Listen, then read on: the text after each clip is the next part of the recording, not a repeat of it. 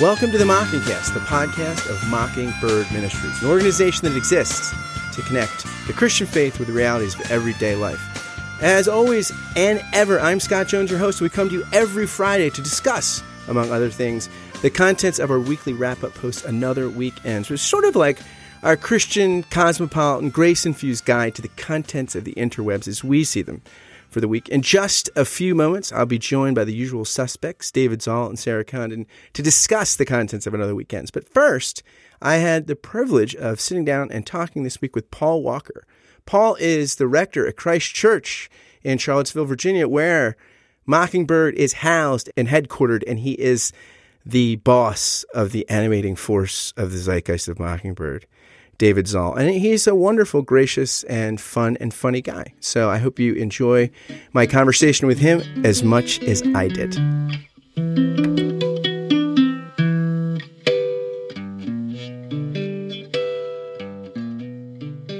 Paul, welcome to the podcast. Thank you, Scott. So here's the reason I'm interviewing you. Okay. I've loved your entries in the devotional, and I knew you were David's boss, which is a thing we could talk about in a few minutes because I have loads of questions about that guy.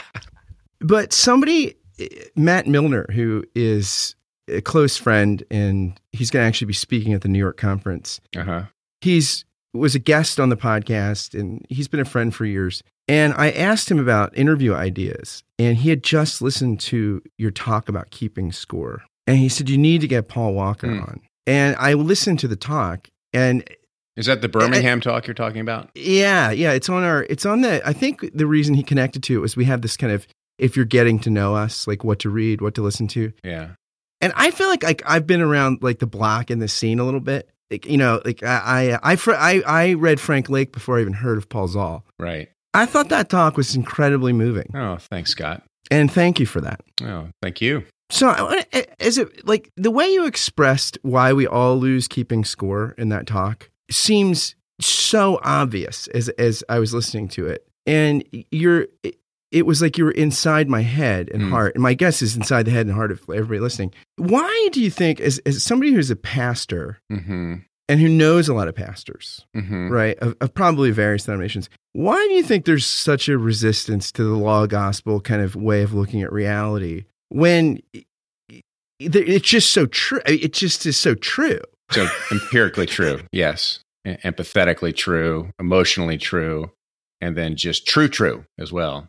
So why is there resistance to expressing truth that way? Is that your question? Yeah, like why? Like it seems like this is like Brene Brown, right? Like take for instance Brene Brown. Right. Everybody loves Brene Brown, right? She's she's sort of doing a secular translated version of law gospel stuff. Yes. It seems like, why is it that this thing is, why is it the minority view among the way most people preach and lead churches? Right. Well, I can't be the definitive voice on that. And I can say, just from my own experience of why I was resistant to the message post hearing about it from Paul Zoll in 2000 at the Advent at a conference there, is the whole issue of autonomy, control, of the desire to not even it. And to me, it's not even kind of a works righteousness thing, but it is more the sense of I want to have some like oar in the water for my own life and my own spiritual life, and the law gospel way of thinking about things means like you don't have an oar. I mean, you're just in the boat, and you've got to trust where the boat goes. So to like live forgiven requires ceding your story to another, like to God, and then to his witnesses. But living the life of self-condemnation, scorekeeping, you can do that all on your own. You can do that all on your own, and that's I'm reading Fleming Rutledge's new book, which is fantastic, and she talks about the two worlds that we live in, the world in which the reign of sin and death are everywhere, and you don't even have the option of forgiveness in that. And then you have, we're transferred into the kingdom of the Son, and you have you don't even have the option to not forgive. It's just a gift given to you. And so, but you don't have any agency in any of it. And I think that is the thing that creates the resistance in people, even though it's really hilarious, fun way to live. Yeah, hilarious, fun, funny, ironic, many things. Yeah, I suppose. And also sort of not, you can't take yourself too seriously. I mean, you can't believe you're behind any great cause. You're knocked off the pedestal of your own self-importance.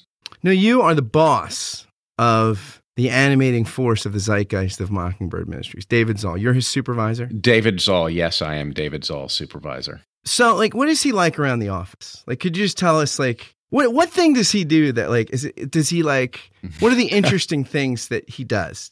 Is he bad with the Keurig? Is he fastidious? David is not fastidious. No, he is not a fastidious fellow.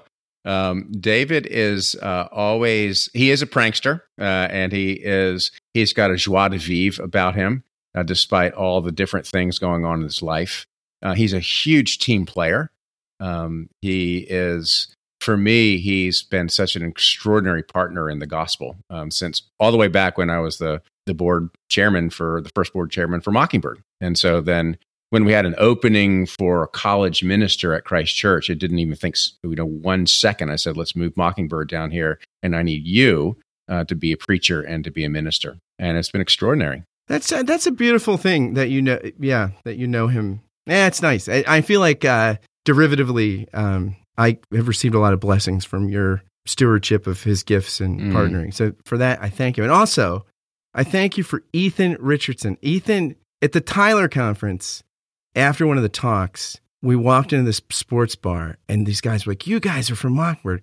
Let's buy you guys a beer. I said, Ethan, this will never happen again. Our 15 minutes of fame, we used it. But he tells this story like where he was just kind of confused and conflicted about faith. And I think he heard you preach and said something. I forget what he said. He said something he thought was outrageous to you in the receiving line, in that awkward moment where people are processing out. Yeah. And he said your response was the most pastoral thing he had ever heard. And that kind of was part of things falling in place for him to sort of settle into faith for himself. Yeah. Do you remember that moment? I don't remember that moment, no. But Ethan's presence, too, is extraordinary. He's got a kind of pastoral sensitivity about him. So the Mockingbird, Dave's up here where I am, and the Mockingbird office is down, and our parish administrator's dog lives in it. So we call it the kennel down there. So she brings the dog to work. Big dog guy. I'm a big dog guy. So, but everybody streams in to say hello to Ethan, the children's minister, our sexton. Like, we'll be down there and people just want to come say hello to Ethan. That's who Ethan is. Ethan's emanates this vibe of graciousness. And the other thing that's fascinating about your church, I'm a phone guy. I like the phone. I'm not a fan of email. Well, I'm not a fan, but I like the interpersonal connection. Your staff, whether it's like your office person, Marcy Hooker, or a woman, I called yesterday to see if I could interview you, and the woman, Lynn, yeah, Lynn was so funny. Like your staff has such a good sense of humor. Is that like a criteria for you when you're hiring people? Is it like, hey, sense of humor high on the list? In fact, yes. I was thinking a lot about that. In the Law and Gospel book, one of the fruits of the gospel life is not taking yourself seriously and then having just a funny sense of humor. And so we use humor around here all the time. And it is a fruit. It's just like, why wouldn't you think everything is funny when there are so many things that in fact aren't funny? But especially in this pastoral life, humor is this extraordinary release, but it's also only engendered by being delivered into a place where you're not taking yourself so seriously. Yeah, I think that is probably one of the most liberating things, right? When you can stop taking yourself seriously. Yeah. But then you can actually really take yourself seriously in the best sense. Yeah, you sort of take yourself, or you take the gospel seriously, you take people seriously, but you don't take yourself seriously. You don't take again, you're never thinking about like marshaling your forces to become like an important ministry or a force for this in American Christianity. The minute you do that, you've just lost it. And so we are really one of the things that we prize here is trying to stay off any sort of self-propagating radar at all. That's you're actually trying to not keep score, we're trying to not keep score, right? Which is actually helpful because we'd always lose. So yeah. So okay, in contemporary church life, right? Yeah. I feel like in seminary, it's almost like, so if you're kind of industrious and like exciting things and sales and marketing, you're an evangelist. Yeah. And if you're kind of more introverted, or if you're into people's pain, you're a pastoral person. Mm-hmm. And sort of, we got to staff that way, right? But Jacob Smith said he heard Paul Zoll preach a sermon once. It said it was on Matthew 4, lectionary text this week, said that fishers of men just really meant, I'm going to make you a lover of people. Yeah, that's right. Interested in people. Is that something that you think needs to be rethought in some way? Like that actually these things are probably flip sides of the same coin? Pastor and evangelist, like shepherd and evangelist. Yeah, they're the same thing. It's an arbitrary distinction because basically all preaching is pastoral because true preaching isn't a head trip, but it reaches the hearts and souls of people. And then say you're in a one-on-one counseling session or a premarital session or with somebody who's grieving. All it is that you are delivering the gospel, which you might do to all these people on Sunday. You're just doing the same thing to these people that are sitting there on your couch. And so, but administration is, hospitality is, everything is just one more avenue of pastoral care that is grounded in the gospel. So like, when people are interested in going to seminary, I say, well, they're just two things. You've got to love people, and then you've got to believe and love the gospel. Those two things. So on your bad days, right, where do you keep score? My bad days, I keep score in my head from 1 a.m. to about 3 a.m. and I'm awake. And so, you keep score about all kinds of things. What do you do when you're awake at that time? Do you watch TV? No, I just sort of lie in bed and fret, and then occasionally I'll remember to pray. But you just keep score about everything. I mean, what don't you keep? The question is like, what don't you keep score about? How have I failed as a father today? How have I failed as a minister today? How have I failed this person? And 2 days ago, in fact, I was up from 1 to 3 thinking I was on a very difficult pastoral conversation with somebody. And I just, like everybody else, you think, how could I have done it better? Was that the right thing to say? How is this person getting her needs met? What are my own neuroses that I brought to the table? How did they affect, how I wasn't able to help her? Those sorts of things, but that's just life, isn't it? I mean, then you think, what don't you keep score about is the question. Paul, you could get good headphones and you could be listening to podcasts or something for one thing. I'm just saying to mitigate some of your self-judgment. I'm just saying. Yeah, it's true. I'm going to get David Peterson on getting you some good headphones. Good. That's good. It's also, we should give a shout out to David Peterson, who's helping me out this year on the podcast. He's a great guy, and a wonderful person. And here's the thing about the power of condemnation is under the realm of sin and death is that no matter how good your headphones are, no matter how engaging that voice is, in the bad times, the other voice drowns out the good voice. Yeah, that makes sense. You're good. Tell me about 4 o'clock. Oh, 4 o'clock. Well, that was just when I was preaching this past Sunday and looking for something that I preached on the text a bunch of times about the 2 disciples of John the Baptist coming to see Jesus. And John says, look, well, follow me. There's the Lamb of God who takes away the sin of the world. And they go and they hang out with Jesus where he's staying. And then for whatever reason, the text says it was 4 o'clock in the afternoon. I'm like, why is that there? Why is it 4 o'clock in the afternoon? And for good preaching to happen for me, I've got to be engaged in something creative and new about what's going on. So then that gave me the... So you're not someone, you get a guest preaching gig. You don't go to your folder like, oh, what did I preach on that text 3 years ago? You're beginning again at the beginning. I do that every time until I waste 2 hours and think this is never going to work. And then I start again. So it just doesn't ever work. It's got to be new. It's got to be fresh. And so that's where the creativity happened for me in that particular passage. Because I thought, what happens at 4 o'clock? Well, 4 o'clock's a no man's land. It's 4:00's too early for a drink. It's too late for a nap. It's too late to start something fresh. It's, you can't have a meal with anybody at 4:00. I mean, what happens at 4:00? And I remember when we traveled in Europe, my wife and I, we always about 4:00, that was like the deepest homesick time that we had. And then started thinking about one of my favorite authors, William Styron, who wrote a book called A Darkness Visible, in which at 4:00 in the afternoon, he would plunge into depression. And so I started thinking, like, when you meet Jesus, you're meeting Jesus at 4:00, and 4:00 is also AKA your time of deep need and loneliness. And so, it maybe had nothing to do with that, but for me in that moment, it did. I thought you were going to say that's when you wake up as a morning person. That's right. After the 2 hours of dread. Yeah, exactly. No, usually that's when the paper comes at 4:00, and when you hear the paper, you're in bad shape. But so. Now, one of your daughters studied theology at St. Andrews. Yeah, she did. Yeah, for a couple of years. Yeah, what was that like? Like, what were your conversations like when she was studying theology academically? It was wonderful.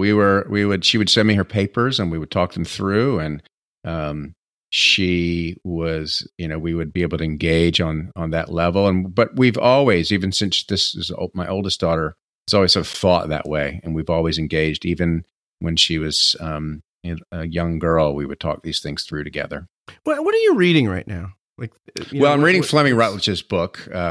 There's not a bad footnote in that book. I mean, I'm actually reading every single footnote, and so and we're going to do a Lenten series on it that we're working on, and so it's a 650-page book, and so I've been reading that a lot. I've been reading it in the mornings, actually, sort of devotionally, and taking a chunk of it at a time.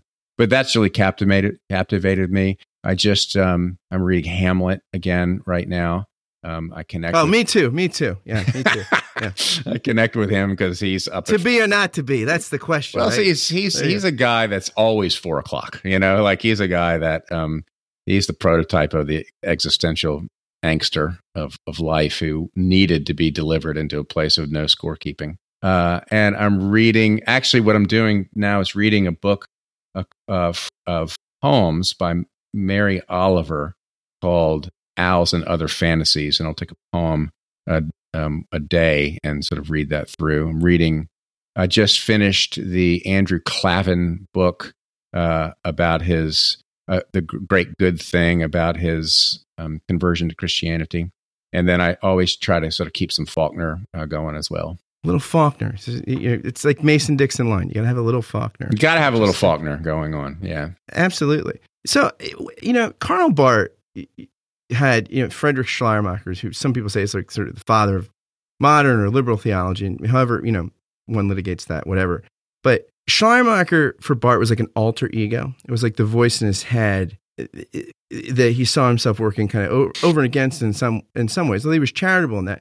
So who's your alter ego? Who's the person or thinker that is sort of like, if not diametrically opposed, just clearly on a different team, that you look at with some kind of strange admiration? Is there someone like that for you? It's a good question. And the answer to that question eludes me at the moment. I don't really know. I don't really have somebody right now that I am in kind of dialectical tension with, some theological author. I'm very impressed you use the word dialectical non-pretentiously. Because I was listening to like the Slate Culture Gabfest, and they were just like, or no, it was a Slate Book Review Club something. It was one of Slate's podcasts. And they were using the word dialectic, and it was like, we got to sound like our graduate professor. Like that was non-pretentious use of it. We're filled with pretension in Charlottesville, Virginia, so I probably was pretentious. But and part of that too is my particular way that I landed in this expression of theology, and it's working through Dallas Willard and working through Richard Foster, and this is a long time ago now, but working through so classic evangelicalism, working through real liberalism as well. So working through sort of more Anglo-Catholic understanding of things. So there was a big swath of theological expression that I got behind until it felt like to me that I was given this gift which returned to me 100-fold rather than just 20-fold or 50-fold or 60-fold. Were you raised in the church? I was raised in the church and sort of marginally in Richmond at a mainline church. We would go maybe once every 6 weeks, and it was just part of the West End Richmond culture to go. It didn't really mean much to me. What kind of church was it? It was a Methodist church, a big... Methodism never takes. It doesn't have it doesn't have good brand. Great potlucks, but not good brand loyalty. Yeah, it had no brand loyalty for me. And this particular church, I can't even comment on the church. It was my worldview. I believed in God. My worldview was that God was out there somewhere. But my anthropology was that I was a good person. We're all good people. And the purpose in life is to be a good person to other people, and God somehow will keep score of that. So that was as far as I thought about self and God, those were my understandings of anthropology and theology. And this was in Richmond, Virginia. Richmond, Virginia. I spent the best Cinco de Mayo of my life in Richmond. Did you Virginia. really? Oh, Bio Rhythmo, I think, was playing. So if you could sit down with the pastor of that church today, and maybe you know him or her, I don't know. I do not know. Okay, what would you say to them? I would say, how's it going? How's ministry for you? It's a hard job. I don't know. What I wouldn't do is engage theologically with them. That's what I've learned, is not to engage in theological argument with people who are interested in theological argument for the sake of argument. Is that because no one ever wins an argument? Nobody ever wins an argument. I mean, people... Because if you prove me right, or if you prove yourself right, I probably feel shamed. So then the next time the idea, even if it's got some veracity to it, I'll associate with the shame more than the truth of the idea. It's just a total non-starter. And so, yes, that's exactly right, because it's all about scorekeeping, isn't it? And I think that's a really good way to say it, Scott. And you are using that other person as a way to kind of fluff up your own theological walls, or shore up your own theological walls about what you believe. So your lackey, your subordinate, David Zoll, good guy, could shave a little more, but yeah, and tuck his shirt tail in once in a while. Exactly, a little bit. I'm trying to work on him with the sartorial stuff. I'm doing my best. He does clean up on Sunday mornings really well. Yeah, it's exactly. He says he only shaves once a week. Yeah, once a week. So now David had the cover story. Yes, he on did. Christianity Today about the Reformation. And you kind of spent some time, it seems, in the thoughtful evangelical world. Yes.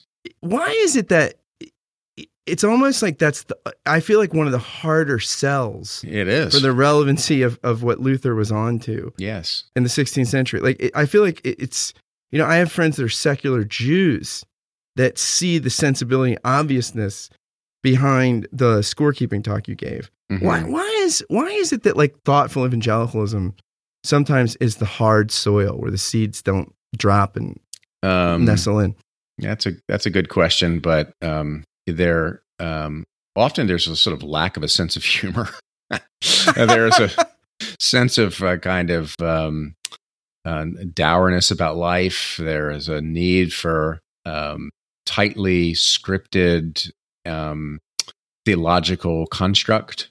So, and I've been there. I've lived in it, and it's the law, and the law kills and oppresses. So, but who knows? There are a million different reasons that people come to where they come to. Is that sort of to also when you have a sort of doctrine about the Bible that functions as a law, right? Yeah. And then you get a little sophisticated education, and this view of inerrancy I can't keep this, but I'll replace it with an inerrant church, or I'll read some marijuana. There's something like some anthropological anchor. Yes, I think there's an anthropological anchor, and for me, the so-called argument boils down to a post-regenerational anthropology. Who are you after you've been born again? And is there a distinction between you and anybody else as they experience the world in the world? And for me, the answer is no. I mean, we have been delivered into this kingdom of the Son, and we've been given Jesus's righteousness imputed to us. But as we experience life, simul estis peccator, justus et peccator, I have even less hope in my own will or ability to do good than I would have growing up thinking that I was a good person. You have coined a phrase, post-regenerational anthropology. I've never heard that phrase, and now I'm going to start using it. Oh, good. Send me some money every time you do. Well, I don't know about that. Okay, but, all right, don't send me any money. If you tell David to raise my pay, I will do. No, Paul, thanks for coming on the podcast. This has been delightful, and it's nice to put a name Scott. And a voice with someone whose words, it's from the devotional, have meant a lot. And thank you for your connection to... I think somebody said that a friend of mine who studied Jonathan Edwards was reading and said, like, when we are finally delivered into God's new future, part of the romance and mystery will be seeing all the connections. Yeah. And so some of the first fruits of that is getting like conversations like this where I get to connect with someone who's connected to so many rivers of life for me. So thank you for your faithfulness and your sense of humor. Thank you, Scott. Thanks for what you're doing too. The podcast is awesome, and I look forward to really encourage everybody to come to the 10th anniversary conference. It's going to be fantastic. And you will be there? It's my privilege to serve as the chaplain there. So I gave the first talk of the first conference. So it's a kind of, there's a nice symmetry for me, and I'm looking forward to it. It will be nice to connect with you in person there. All right, Scott. Thanks for your good work. Thank you. So let's sink another drink, 'cause it'll give me time to think. If I had a chance, I'd ask a woman to dance, and I'll be dancing with myself. Dancing with myself. Dancing with myself. Well, there's nothing to lose, so there's nothing to prove, and I'm dancing with myself.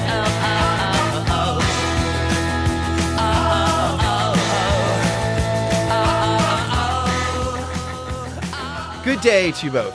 I figure it's so interesting because usually the podcast doesn't go out to the afternoon, but we record it often in the morning. And then last weekend I said good evening because we recorded it in the evening, but most people listen to the day. So I'll just say good day so that people's listening experience is not affected by my salutation being in tension with the time of day this production is released. So there you go. The method to my madness. I'm here with, once again, David Zoll and Sarah Condon. And David, we've got some very exciting announcements to make.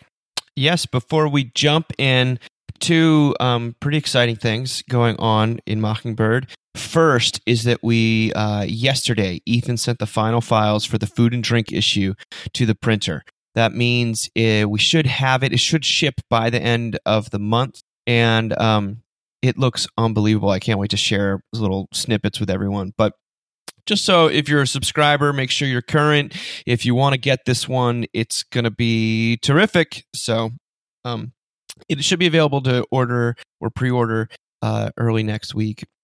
Other thing is that we finally added a bunch of details about the New York City conference. Now, there's a lot of pleasantly, I'm happy to report that a lot of tickets are being sold for this thing. So people will probably want to pick up their tickets fairly soon, but the speakers page is by no means complete. Actually, we're waiting on confirmations from a couple of actually sort of larger names, and there's a couple more people I need to add, but those details are there as well as sort of the basic time frame of the schedule if people are coming and want to plan for other stuff to do. So check it out. Larger names than who? Like Sarah Condon's on there. Larger than Sarah? There's no what's a larger name?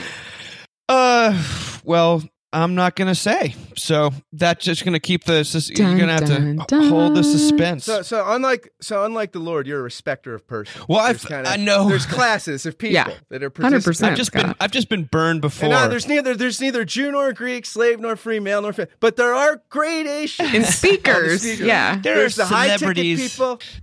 There are people you have to pay a lot, and those you don't have to pay much. But So it can be reduced to monetary value. Wow. This is so inclusive, man. Grace and practice, baby. I think we're about to talk about a piece. Can we wear name tags? Like, I'm a big name, like I'm a medium name. Like, what is it? I better be a medium name. Give me a break. Sarah, despite the fact that you're a size 7 shoe and 120 pounds, you're always an extra large name in my book. The shoe sizes last week about did me in. Oh my gosh. Started out as an 8.5. I'm a 10 after 2 children. So there you go. Okay, we have it. It's been announced. I can't believe you went there. What did Lindsay say that you were a 8? All women are she was size like 8? size 7. So it was size like 7, so 120 lovely. pounds. There's no way anyone is as tall as I am and is a 7. It's just impossible. Yeah, when she said it, I thought, wishful thinking.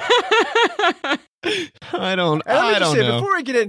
Before we get into the Weekender content, I'd like to invite our listeners to pray an imprecatory prayer to cast aspersions on Steve Ray, the inaugural announcer today, because the campaign fired the 80-year-old Charles Brotman, who has done every inaugural parade announcement since Eisenhower. They bumped him for a guy who was a campaign contributor named Steve Ray, who's a freelance announcer. But this guy Brotman, they had him as a guest on an Orthodox, cute old Jewish guy, and basically he was doing the announcing for the Washington Senators' spring training in Florida.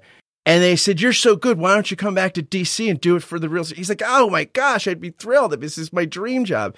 D.C.'s my hometown." So he announced Eisenhower throwing the first pitch out, and he was made announcer and PR guy for the club. And he kind of introduced Eisenhower to the players. And Eisenhower liked him so much that they tracked him. I was like, "I want this guy to be our announcer." So this guy, every it's 89, might be his last one. And we bump him. So I'm praying that microphone fails for Steve Ray. I pray that there's feedback. I hope the sound people are incompetent.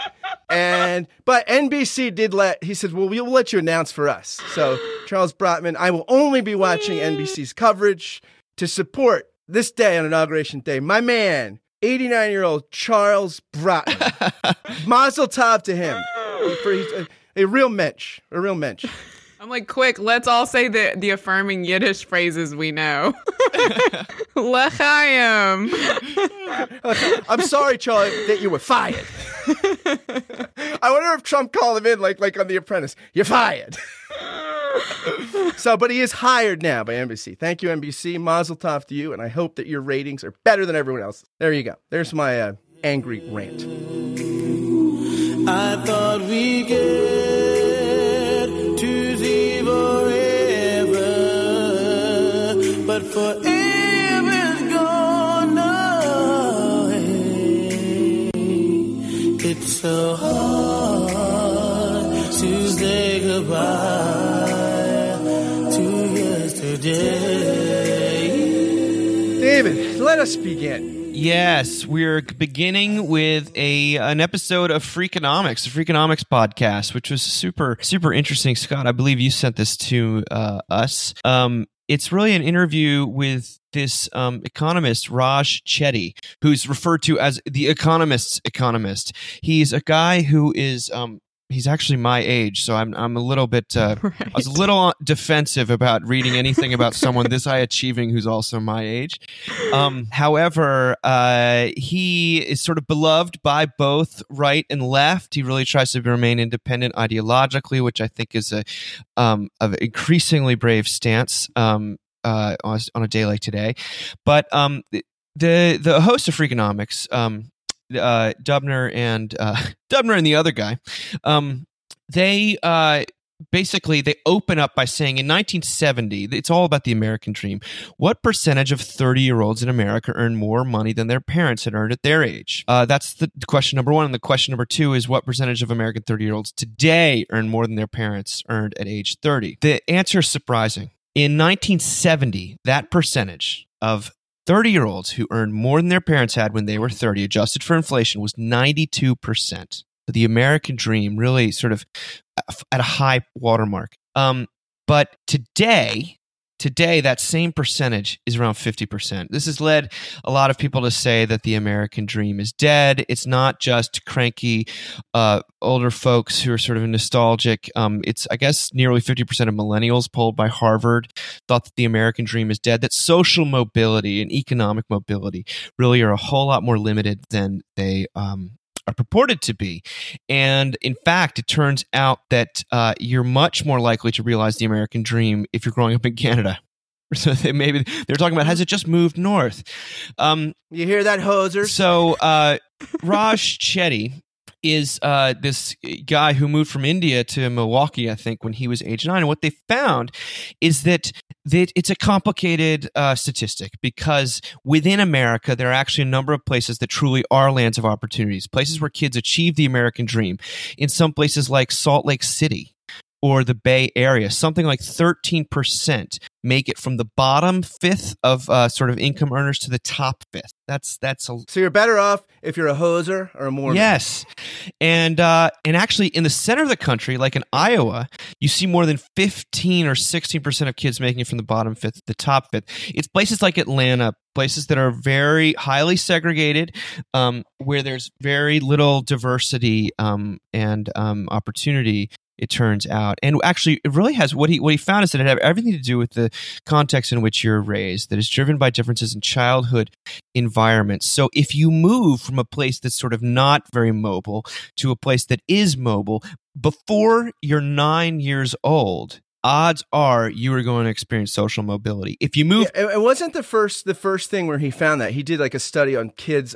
So it was controlled, all moving from Oakland to San Francisco. And so he could really adjust, he could keep control groups for age, for the same type of, they're all moving from one less diverse and thriving environment to one that's more diverse. And so the empirical grounding behind his stuff I thought was amazing. Yeah, it's super interesting. And really age 9 is the cutoff. Now, it's all about this, does it... We're not self-made people. We're the environment in which we grow up is a huge predictor of where we end up. Now, that sounds, I would say, probably more blue state ideologically than red state. But then he finds that a lot of the places where there's the most social mobility, it's actually the primary place is Salt Lake City, which is so conservative, and but it's the quintessential example of a city with a lot of social capital, where you have a community like the Mormon Church, which helps people so significantly. So there's this kind of in-group mentality, but within that, there's enormous mobility. So it's a very complicated, interesting situation, but it plays into our sense of our own self-validation. We all want to take credit for our, for our growth, but we also want to blame other people for whatever setbacks we experience or whatever lack of growth we have. It turns out the truth of that is a lot more complicated. Where did you guys fall out on this? Sarah, did you move a lot as a kid? And if so, did you do it at the right time? Like, could you have been a brain science surgeon or something if you had moved a little earlier? I was born in Nashville because my parents are both from the Delta, from the Mississippi Delta, and Nashville was to the Mississippi Delta perhaps what Mississippi was to my husband and I moving to New York City. So it felt like a very big thing for them.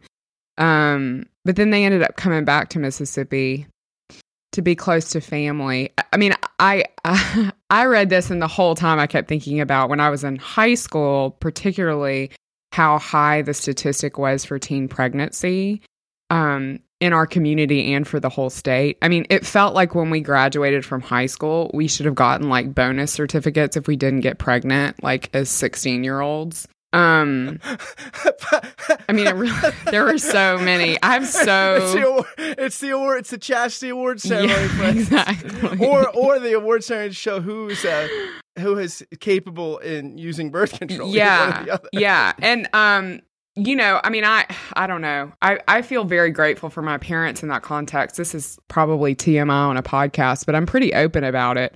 My mom put me on birth control when I was 13 because she was like, well, this seems like this is inevitable that you could get pregnant. All these girls are getting pregnant, which I don't need to go in the details of any more than that. I've said too much as it is, I'm sure, for some people's mental health to know that about me. But You could go on my mental health. But I mean, it's it was not fine, but this is not making it any worse. Right. It was a clear recognition point for my mom that was going to be a way to perhaps keep me out of entering a system a lot. I mean, I have a lot of friends from high school who have teenagers, and I'm 34. So I don't know. I totally agree, and I love this research that at a certain point. And of course, we're talking about narrative and story later in the show, but at a certain point, it becomes hard to think outside of the story you've been given. It becomes hard to sort of move that narrative. And of course, it makes me think of the bound will, and then it makes me think of these really heavy things about, does our family tree become its own bound will in some ways? Well, I mean, yeah, it does, So, yeah. Yeah. Yeah, I think, first off, just personally, I think generally good public policy is allergic to strong ideology. And I think that's true here. Here's somebody that's so on the ground with the data. And, oftentimes, like, the reality, we distort it to see how we want it, what we want to see, how we want to see it. And this is a guy who's really trying to see what's there. And he's consulted with politicians from both parties. And I really like that. And I think that that's admirable. And, even research that he rediscovered, like he looked at all this research from the Clinton, move to opportunity years, and people said, well, it didn't work. We said, well, no, it did work for the younger kids, and all these connections and correlations. But David, in your dad's book, Grace and Practice, David and Sarah, I don't know why I said David, Sarah, and our friend and colleague, mentor, Paul Zoll says, in the section of Grace and Politics. He says, the theology of grace invites a non-romanticized preferential option for the poor. The picture of this is probably something like a moderate, non-ideological, and non-utopian form of socialism. Has this sort of socialism ever been put together? And he says maybe it's something like Canada or New Zealand, but I think that that's right. I like that he says moderate and non-ideological. It's not utopian. You don't think we can sort of make the romanticized city on a hill ever, but it's a view of politics that focuses on generosity and where poor people wouldn't be stigmatized because so much of who they are is out of their control. Or, it's not that there's no room for responsibility, but oftentimes we don't have people that are not well off have had enormously challenging circumstances that have put them there. And people that have made it would not be so prideful about making it because they realize so much of them making it was not their own doing. They were set up. So I think it would just allow us to be generally a society that prized equality and generosity more. So yeah. I like this guy. Yeah, he seems like a really interesting guy. I just wish he was about 10 years older. Didn't he get his PhD at 23? Is that what? He's like, I basically stopped taking undergrad courses my sophomore year. And how did that work? It was a 6-year PhD. Just too smart. Yeah. Oh my gosh. Athanasius wrote the Nicene Creed at 25. Don't want to hear it. Don't want to hear it. Ooh, and then there's that whole Mozart thing. Where we're moving on now. To the side.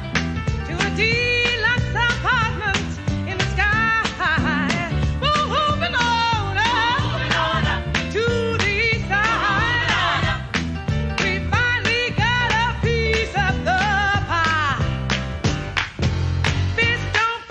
All right, so the next piece is an interview you sent us, Scott. It's from Salon, so ideological bells should be going off there. But it's an interview with fascinating George Lakoff, who I always find interesting to read him. He is sort of known as one of the founding fathers of cognitive linguistics, but he writes a lot about politics. He's kind of well known among sort of lefty circles. He wrote a book called Moral Politics and Don't Think of an Elephant, and he was a huge influence on Jonathan Haidt. And he's talking about how he believes, and what he was trying to say during the campaign too, is that he believes that the way that the Democrats framed the election, the way that they talked about issues, actually helped the conservatives, the Republicans, win. And this is what he meant when a lot of people have said that, but this is what he meant. He said, if you're a conservative going into politics, there's a good chance you'll study cognitive science. That is, how people really think and how to market things by advertising. So they know people think using frames and metaphors and narratives and images and emotions and so on. That's second nature to anyone who's taken a marketing course. I guess you'd be more interested in business. Many of the people who have gone into conservative communications have done that and know very well how to market their ideas. Now, if you are a progressive, you go to college and you're interested in politics, what are you going to study? Well, you'll study political science, law, public policy, economic theory, and so on. But you're not going to wind up studying marketing, most likely, and you're not going to study either cognitive science or neuroscience. What you'll learn in these courses is what is called Enlightenment reason from 1650 from Descartes. And here's what that reasoning says. What makes us human beings is that we are rational animals, and rationality is defined in terms of logic. Recall that Descartes was a mathematician and logician. He argued that reasoning is like seeing a logical proof, that our ideas can fit the world because God would not lie to us, end of quote. The assumption is that if we think logically and we all have the same reasoning, if you just tell people the facts, they should reason to the same correct conclusion. And that just isn't true. And that keeps not being true. And liberals keep making the same mistake year after year after year. And another problem, he goes on to say, was the assumption that all you have to do is look at issues and give facts about issues. And the facts about issues supposedly show up in polls and then apply them to demographics. So there's this assumption, for example, that educated women in Philadelphia suburbs were naturally going to vote for Hillary because they were highly educated. They turned out to also be Republican. And what made them Republican was Republican views, like Republican views on the Supreme Court, abortion, things like that. So they didn't all go out and vote for Hillary. He then goes on. One of the main things he's saying is that people have sort of grow up with two different moral frameworks: a sort of a nurturant father worldview, or a sort of authoritarian father worldview, and that would be the more conservative. The other one would be the more liberal. And he said many Americans who depend on healthcare, affordable healthcare, have strict father positions and voted for Trump against their interests. And this is something that has been known for ages, that a lot of poor conservatives vote against their material interests because they're voting for their worldview. And the reason for it is that their worldview defines who they are. They're not going to vote against their own definition of who they are. Now, what he's saying is what we just say over and over and over again, is that we're not primarily rational creatures. We have rational faculties, but we are really driven by our hearts. And what is the great thing we like to repeat, the formulation of Cranmer's anthropology, is what the heart that desires, the will chooses, and the mind justifies. Now, this proves to be true over and over and over again. The people on the sort of left side of the equation politically tend to have a much higher anthropology, where they view that if you just educate people, if you just give them enough facts, that they'll be able to learn. They'll be able to sort of follow you and choose what's best for themselves. People on the right, therefore, are accused of being much more cynical, and sometimes they are. In fact, that they're manipulative, like the way that marketers sort of manipulate our emotional sides. But that happens to be one side is sort of dealing with how people really think, and the other one is dealing with how people should think. And it reminded me a lot of that Thomas Wolfe quote that we posted a couple weeks ago, which is really not a politically correct statement, but it seems to be borne out, especially in political campaigns. He says, "The deepest search in life, it seemed to me, the thing that in one way or another was central to all living, was man's search to find a father. Not merely the father of his flesh, not merely the lost father of his youth, but the image of a strength and wisdom external to his need and superior to his hunger, to which the belief and power of his own life could be united." Now, as Christians, of course, we believe in a father who has power and is authoritative, but is the ultimate nurturing father who lays down his life. Donald Trump. So it's very complicated when you try to tie this into religion. But Lakoff, oh, it's not. We're talking about who? Oh, we're talking about God. Gotcha. Okay. I was followers. Okay, gotcha. Scott, did you see there was a New Yorker cartoon yesterday of Donald Trump putting his hand on the being sworn in, and he's like, "Oh, that's what a Bible looks like." So it's huge. It's a great. I mean, nothing's better than the Bible. Art of the deal, though. Number 2. It's funny, though. I feel like having Trump sort of so radically decoupled from no one would call him like a practicing Christian. It's actually kind of a relief to not have that dealing with our commander-in-chief. Anyway, what did you think of what Lakoff said, guys? Well, I just kept thinking about why the gospel is so necessary right now. in some ways, because so there's this interesting, I very, very rarely, and you all can attest to this, very rarely get in Facebook debates. Never, and right? I definitely don't like to have them on my page. However, there was an interesting piece that came out from Christianity Today about how, there's all these women's marches today, and I think there's some this weekend all over the country. And there's a group of young women, I think they call themselves New Wave Feminists. I wasn't familiar with them, although I might actually be one. Is this this is like third wave feminism? Is it different than third wave? Oh, Scott, I don't know. It People say sounds like feminism, third wave. and I'm like, I just get tired. Yeah, third wave. New wave. Yeah, so I don't know. Like new wave music, I don't know. Anyway, but they consider themselves to be pro-life, and they have essentially been officially not welcomed, not invited. They're not put on any of the promotional material now for these women's marches. And so I in light of where we are as a country right now, and how women's voices seem particularly crucial on a lot of issues like equal pay and racial reconciliation and all sorts of things, it was so disturbing to me that because of the way these women feel about being pro-life, and because of the way their hearts have guided them, they're just completely cut off from the conversation to be with other women on these issues that affect all of us. And I feel like liberals who I know and loved, and two of whom raised me, can really kind of shoot themselves in the foot sometimes. I mean, to cut off conversation because like they view conservatives as being illogical, not following their logic, not listening, not doing as they're told. I mean, it kind of baffles me. I mean, the part of this actually that struck me the most, because we're in Texas and have a huge Latino population, was the bit about how Latino leaders voted for Trump because the Clinton campaign ignored how did he put it? He said the Clinton campaign ignored the values that the Latino community, just as a general rule, holds in terms of wanting sort of a strict father in charge. And so they just assumed the Latino population would vote for Clinton. And of course, in a lot of ways they did not. So this idea of values over logic is pretty fascinating.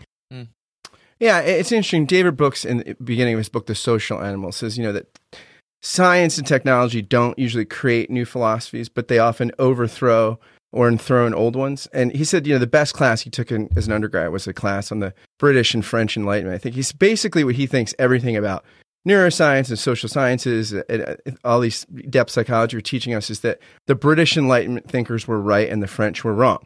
And he thought, because thinkers like Adam Smith or Hume or Edmund Burke, these are people that took sentiment and emotion really seriously and didn't think you could rebuild the human being from the ground up like they did in some French Enlightenment thinkers thought you could do. And so I think that with David, it's interesting because I think both liberals and conservatives have different kinds of high anthropologies. So liberals, again, believe in sort of the educatability of everybody, maybe to a fault, and the possibility for government solutions. Whereas conservatives think if you just get people, let them be industrious, give them, it's just funny because the market can it will just regulate itself all the time. And so I think that people privilege what parts of human being, your dad has written in Grace and Practice that, the church isn't an original sin-free zone. And I think what on the left and the right, we pick original sin-free zones, and then pick ones that are extra sinful. So if you're a liberal, it's the market's the worst. If you're conservative, the governments can't do anything right. And so I think that this guy's research is great too, because he just goes to Nancy Pelosi invites him in to speak to the caucus during the George W. Bush's presidency. And he said, look, let me tell you guys, the one thing the strict father can't do is betray the family's trust. And I would be saying, if I was running, I would be running against how George Bush, the strict father, betrayed our trust in Iraq and weapons of mass destruction. It's really interesting, but we got to check the polling first. And of course, the pollsters, he polls well on trustability. And so they're like, oh, we can't do that. And he's like, this is the difference. Democrats follow the polls. Republicans try to change the polls. So like the fact that like they just couldn't get out of a narrative that currently, and that's just so much of life is like we're stuck in frames of reference that are so self-defeating, right? And so counterproductive. And yet we like them. And like, there's something, there's safety to and them. so self-righteous. I mean, that's the thing on either side. Like it's the which is why we I mean, I know I'm like the Southern Baptist on the podcast, but like, which is why we need Jesus so desperately right now, because we're constantly being pulled out to draw lines and to like stand and just like swim in our own disgusting self-righteousnlike that's where we are now. Yeah. You're welcome for the visual, but it's just, I mean, I doing the backstroke, just oh man, this feels so good just to swim in this swamp of my, self-justification. And it's all stuck in our ears and we can't hear anybody next to us. So yeah, and I 100% agree with you, Scott. I mean, what we just talked about in the Freakonomics thing, the whole sort of self-made man, that entire myth is built on a high anthropology. So this sort of whole doctrine about personal responsibility and, you are your own agent, basically. What are you talking about? Agency constantly. So both sides, you're 100% right. So, and I also want to say Lakoff is great, but he's not St. Paul. So I don't want to, right. There is a little bit of this sort of... He's not? You get this stuff like, strict fathers versus, nurturant fathers. Which one sounds better to you? It's like, there's, some would say the nurturant father sounds like mother. Or that sounds like indecisive, or the strict father also sounds like someone who makes you feel safe, and so it's like which one will buy me a pack of cigarettes? Yeah. What I'm trying to say is he himself is framing it when he as a liberal, he's framing it when he even talks about his frame. So we cannot escape this. As Sarah says, we need to be delivered from it. British politician says JFK blown away. What else do I have to say? Start the fire. It was always burning since the world's been turning. We didn't start the fire. No, we didn't light it, but we tried to fight it. But control Ho Chi Minh, Richard Nixon back again. Moonshot Woodstock. Shall I transition us into... Proceed, my friend. We're talking about Todd May in the New York Times wrote a incredibly trenchant article about something we've been talking about a lot that that reinforces our story that makes us feel self-justified. Well, anyway, C.J. Green, my beloved colleague and friend, wrote one of the most fabulous pieces for our site the last couple weeks about it. The piece in the Times by Todd May is called "The Stories We Tell Ourselves," and CJ's piece is called "The Only Thing You've Got Is What You Can Sell: Making Peace with the Stories We Tell Ourselves." And I'm going to sort of go switch from CJ to Todd May, but May talks about how we tell stories that make us seem adventurous or funny or strong. We tell stories that seem to make our lives seem interesting. And we tell these stories not only to others, but to ourselves. And CJ butts in here. He says, I've come to recall the results of this, the 1984 effect. That the Ministry of Truth in Orwell's 1984 alters historical documents to alter the truth. So we have these little ministries of truth sorting files in our brains, shredding the documents we find most embarrassing, or at least putting the ones on the top of the pile that we find that we're proudest of. Or if our narrative, of course, about ourselves is self-loathing, then it's taking out any of the positive and putting only the negative. This is all what Carol Tavris, who you interviewed, Scott. This is what she and Elliot Aronson talk about in "Mistakes Were Made, But Not by Me." This is something, again, that I do think is ultimately true. But here's May. He says, if we reflect on the stories we tell about ourselves, both to others and to ourselves, we may find out things about who we are that complicate the view we would prefer to be identified with. With the proliferation of various cable news channels, the internet, niche marketing, clustering in communities of like-minded people, most of us live in echo chambers that reflect the righteousness of our lives back to us. There's that word, righteousness. We are reinforced to think of ourselves as embodying the right values, as living in ways that are at least justified, if not superior. Reflecting on the stories we tell about ourselves might reveal to us other aspects of who we are and what we value, aspects that would complicate the simple picture provided by our echo chamber. Indeed, CJ, we were talking about how the memory is a terrible historian, but it's like it's the historian we rely on the most. So when we retell stories, we always highlight whatever our own narrative, and that's why I think on Mockingbird in this cast, we're always deconstructing this word narrative, not because we don't like Taylor Swift and, you're damn right. It's not because we of that. love Taylor Swift. Because I like Taylor Swift. But when she said that, Kanye was sort of getting in the way of her, is taking her narrative away from her. The narrative is the law. Narrative is very clearly the law.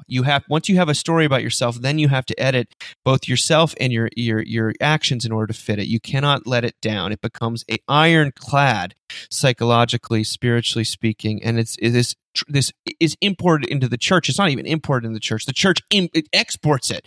It is such a heavy thing. This storytelling mechanism, which is the law.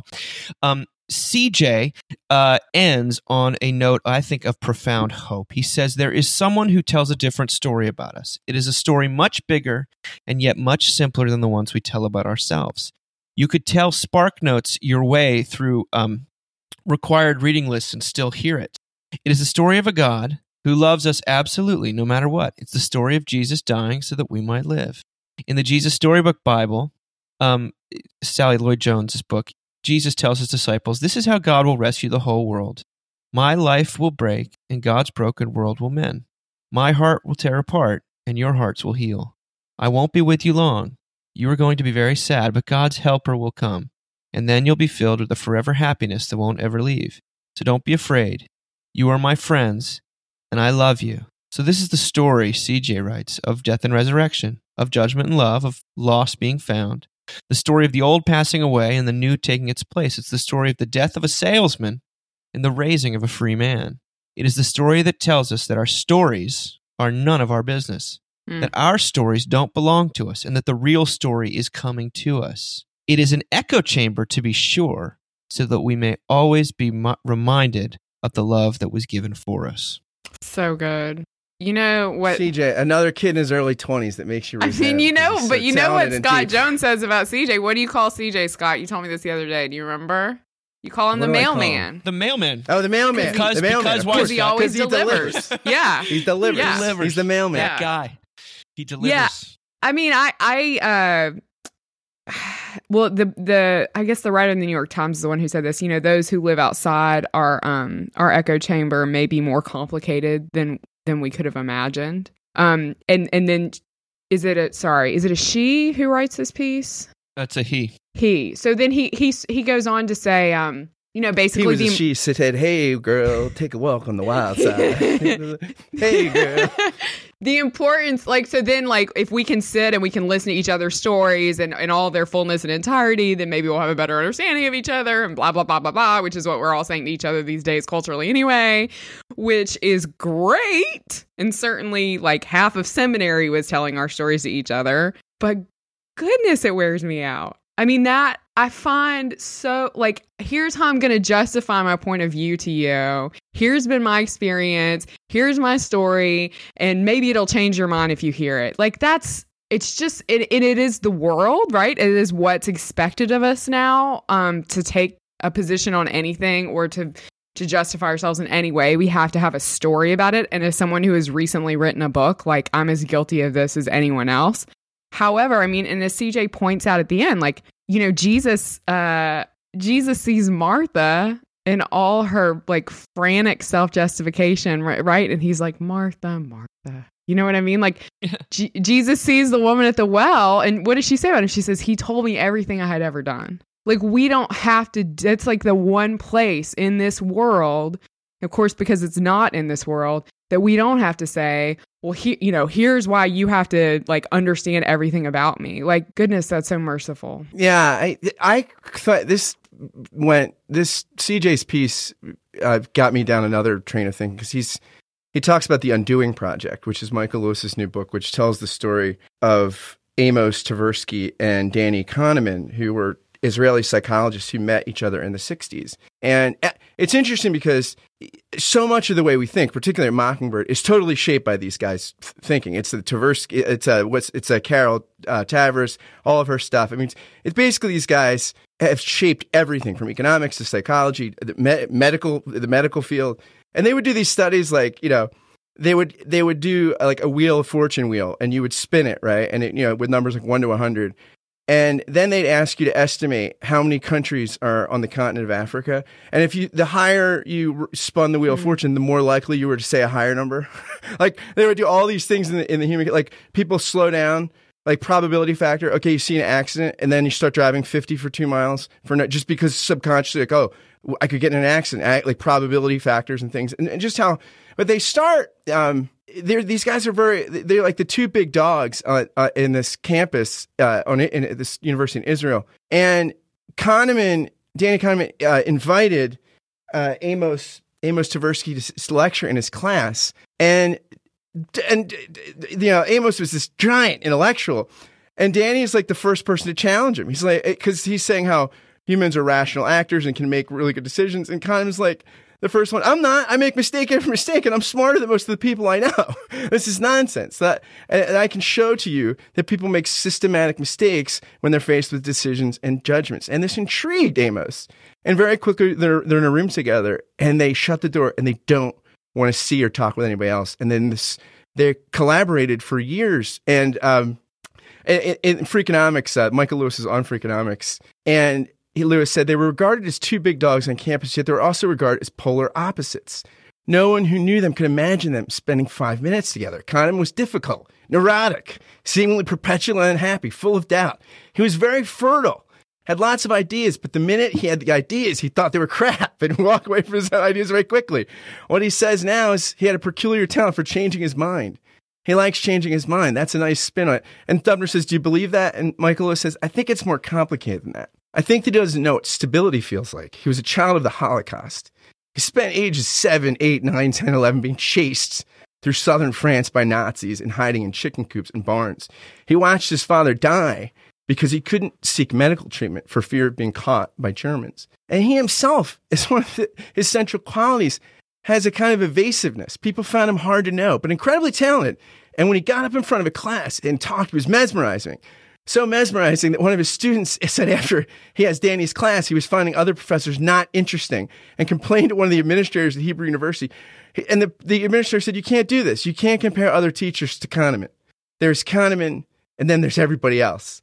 Amos was untroubled, happy, simple, very clear in his head. You described his childhood. It's not the childhood of an intellectual. It was the childhood of a happy kid who pressed into a military service and through status needs becomes a Spartan warrior like a lot of these first-generation Israelis were at the time. And he almost certainly killed people. He almost certainly had people trying to kill him. He was a decorated war hero. He had saved other soldiers' lives. At the end of his life, he had shrapnel in his body. He's widely admired by everyone who knew him. And Richard Nisbet, a psychologist, said, after meeting Amos and getting to know him, I designed a one-line intelligence test, which gets repeated over and over. It's this: the longer it takes you to figure out that Amos Tversky is smarter than you, the stupider you are. But these guys had this long, productive friendship that they basically changed economics as psychologists, and that's a hard thing. I mean, economics is a pretty it can be a pretty guilty sort of community. And at the end of the interview, they talk about they had a falling out and stopped working together. And some of it was because Danny thought Amos was getting all the credit for their work and he was very insecure. And then Amos got diagnosed with cancer, and right before he died, they really reconnected and were able to be friends again. And Lewis says one of the most lovable things about Danny is as much as he tortures other people with his doubt, he tortures himself even more. And when Amos had died, he was left with a sense, Danny, that the work that the world found their work extremely important, but maybe thought he didn't have much to do with it. And he had an invitation from the Nobel Prize Committee to come and give a talk in 2001 in Stockholm, which he thought of as an audition for the Nobel Prize. And he thought the question wasn't, is the work worthy? The question is, am I worthy? And he, some part of him, I think, thought maybe he wasn't. Some part of it always wondered how important he was, where Amos had never had any doubts about Danny's importance. I think Amos actually thought Danny was more important than Amos to the whole thing. And so the prize prizes usually have a kind of temporary effect. I think Danny and Amos's own work would predict that people's expectation of happiness from a Nobel Prize would exceed the happiness in the moment, which would probably exceed the happiness of the memory of it. And they talk about how Danny meeting him different. Like now that when he interviewed Kahneman, he's like, it's a different Kahneman. Like it's and it's almost like an imputation had happened to Kahneman that allowed him to accept himself. And he's a cheerier person. But as I was thinking about this podcast and just Sarah and I had just to write a piece together and working with you guys. And I feel like so often one of the beauties of friendship is that you can get a more full-orbed sense of your own story. And I'm working with you. I feel like both of you over this year, I brought out a better self for me. Like I feel like more myself. I feel like there's things that I'm able to do with you guys in conversation as we think together and laugh together that I just couldn't do alone. So thank you for being friends and colleagues and co-thinkers, belligerents, and whatever else we are, because you're grace to me. I was like, I'm a 3 on the Enneagram and I'm not good with emotion, but that was like the nicest. It has the added advantage of being sincere. Thank you. Thank you, Scott. Too. Thank you. All right. Bye, you guys friends. are wonderful, and we'll talk next week. Thanks for listening to the Mockingcast. As always, you can find any of the content we reference on the podcast on our website, mbird.com. If you like what you heard, please cruise on over to iTunes, give us a rating, maybe even write a review, hopefully a positive one. We exist because of the enthusiasm, support, and generosity of you, our readers and listeners, and for that, we are forever grateful. This podcast is produced by yours truly, Scott Jones, ably assisted by David Peterson and Dustin Coons. Thanks again for listening and have a great weekend.